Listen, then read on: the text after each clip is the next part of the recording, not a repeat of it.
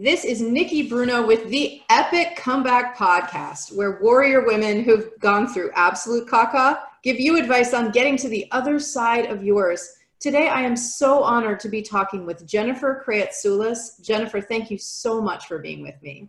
Thank you so much. This is an epic moment in my life to be talking with you, so thank you. Great. I love it too. The same is true for me. So Jennifer, I'm going to hand you the mic to introduce yourself.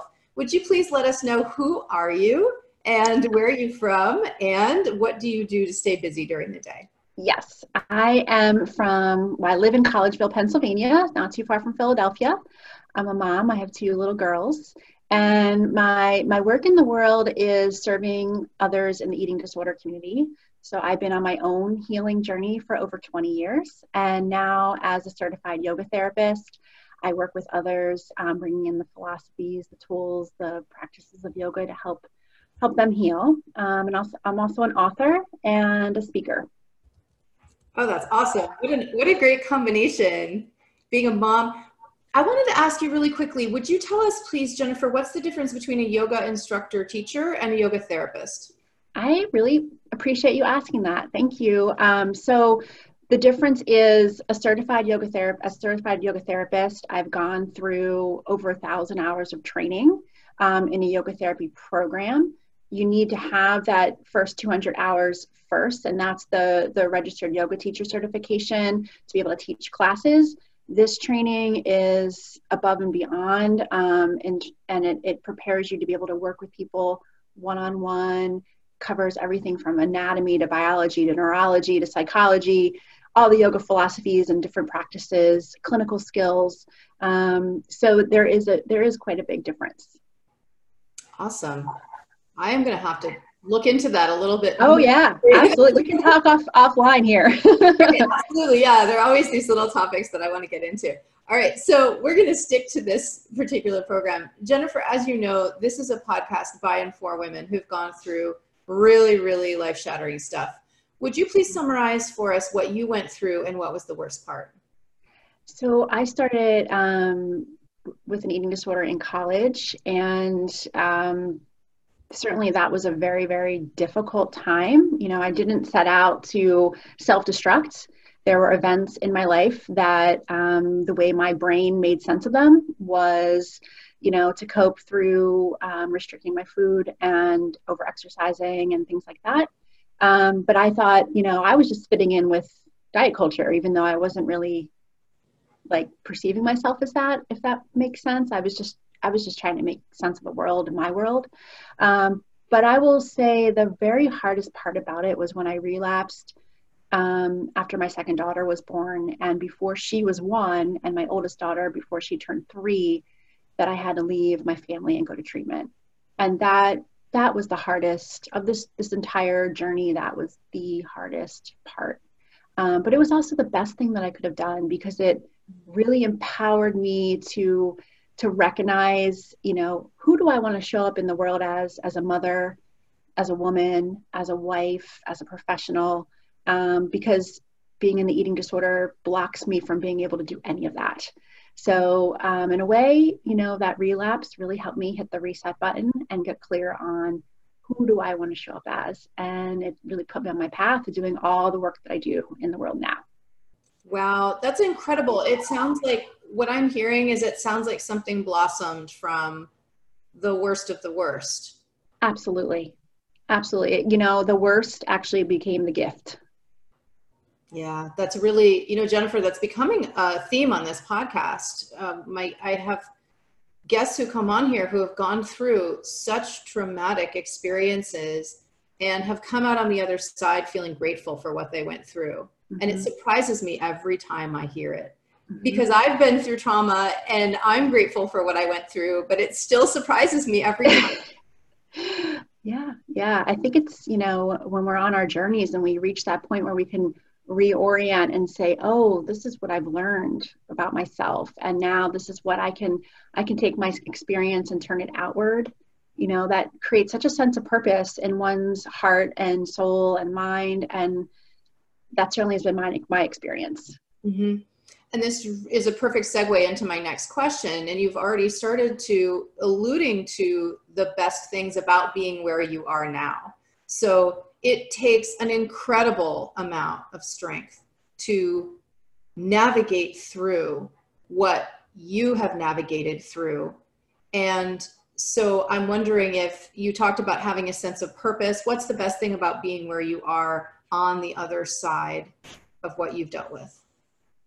Certainly that sense of purpose, recognizing that your experience makes you an expert of sorts, right? And so, when I went into my yoga therapy training, it wasn't with the intention of helping other people in recovery. It never crossed my mind.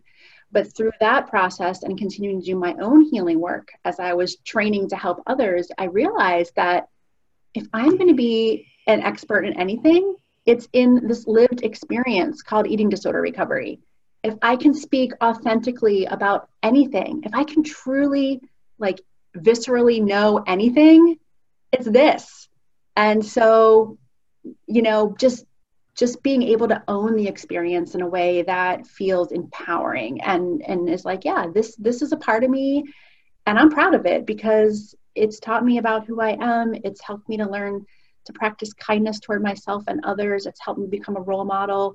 Well, at least I hope that I'm a role model for my children. It certainly has, empowered me to say, be very purposeful in my language with my children around food and bodies and exercise, and hopefully laying for them a foundation that when they go into the world, they can feel confident.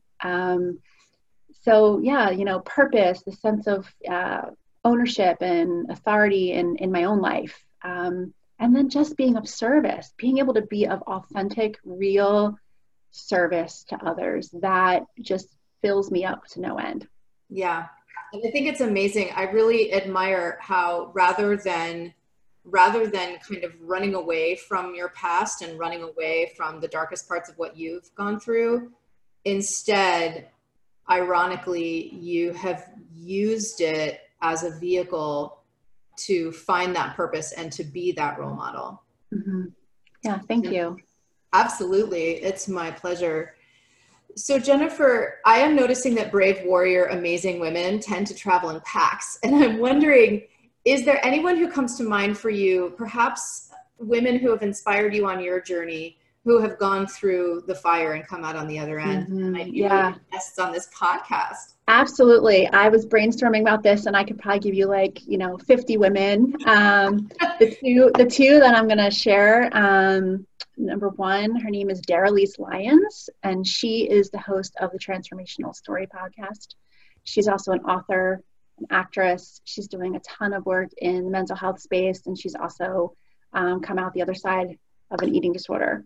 Mm-hmm. The second woman, her name is Colleen Warner, and she's the author of Brave Girl Healing. She's doing amazing work in the field of dance, specifically ballet and body positivity. So I find both of these women just super inspiring. They've influenced my journey. They're part of my tribe of women that I look up to and admire. And I think that they have definitely come out the other side of some major crap. So I think that they would love to be on your show. Wonderful. I will definitely get in touch, and thank you so much. They sound really inspirational women. Yeah. So we're coming now to the essence of this podcast, Jennifer, which is, given your experience, your personal experience, as well as your professional experience working with women, what is a piece of advice that you would give to our listeners right now who are going through crisis and they're wondering, how do I get through this? How do I get to the other side? Yeah, I just, such a great question. I look back on my experience of, having to choose to leave my family for a month to go to treatment, and then all the work that came after that. And I think my advice is, take the time you need. Take the time you need. Like, you deserve the time to attend to yourself and to, whether that's, literally having to leave and go somewhere to work on yourself, right? Because sometimes we have to immerse in in the hard stuff to be able to come out the other end. You know, we're holding so much trying to work through our stuff. We're holding our family, we're holding our job, we're holding finances, we're holding so much. But sometimes we need to immerse and we need to just devote our attention to ourselves. And so there is no shame in doing that. It is not being selfish. You know, it is not going backwards. It says nothing about who you are as a person, right? Like, take the time you need to give to yourself, and seek out the people that support you in that effort. So important. And I think sometimes we don't know how much time that we're going to need, but I think when we give ourselves that gift, it could be a day, it could be 5 minutes, it could, but the act of giving ourselves that gift and acknowledging ourselves as worthy and valuable and important sometimes is really all we need for that reset. It could be longer, it could be a year. I mean, but we don't necessarily know. But I think what you're saying is so important. Absolutely. Absolutely. If I could just add one thing to what you're saying too, it's like can we give ourselves permission to not put a deadline on when we need to be better, right? Because so many people that I work with are like, okay, by, January, I'm going to be fine. By X date, this is going to be done. I can remember feeling like that too, but can we give ourselves permission to not put a deadline on it so that we are really free to heal? Yeah, that's really, really helpful. Jennifer, on a totally other topic, if you could have any superpower that you don't already have, what would it be?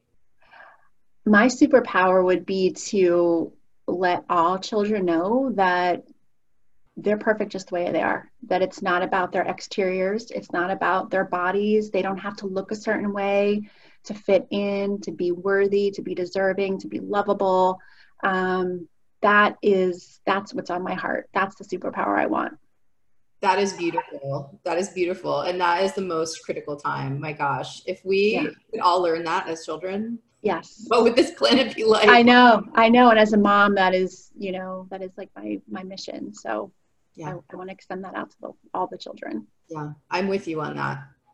I've got a boy and a girl, and I want them to know that they are amazing the way that they are. Yeah. Yes. Jennifer, thank you so much for being my guest today. Where can we find you and your work online? Yes. So you can find me online at Yoga for Eating Disorders, and that's the number 4.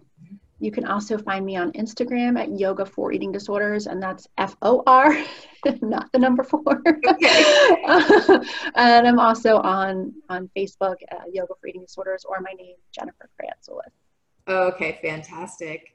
Thanks again. And this is Nikki Bruno with Jennifer Kreatsoulas on the Epic Comeback podcast. For more information about how to stage an epic comeback in your life after a life-shattering experience, please go to theepiccomeback.com.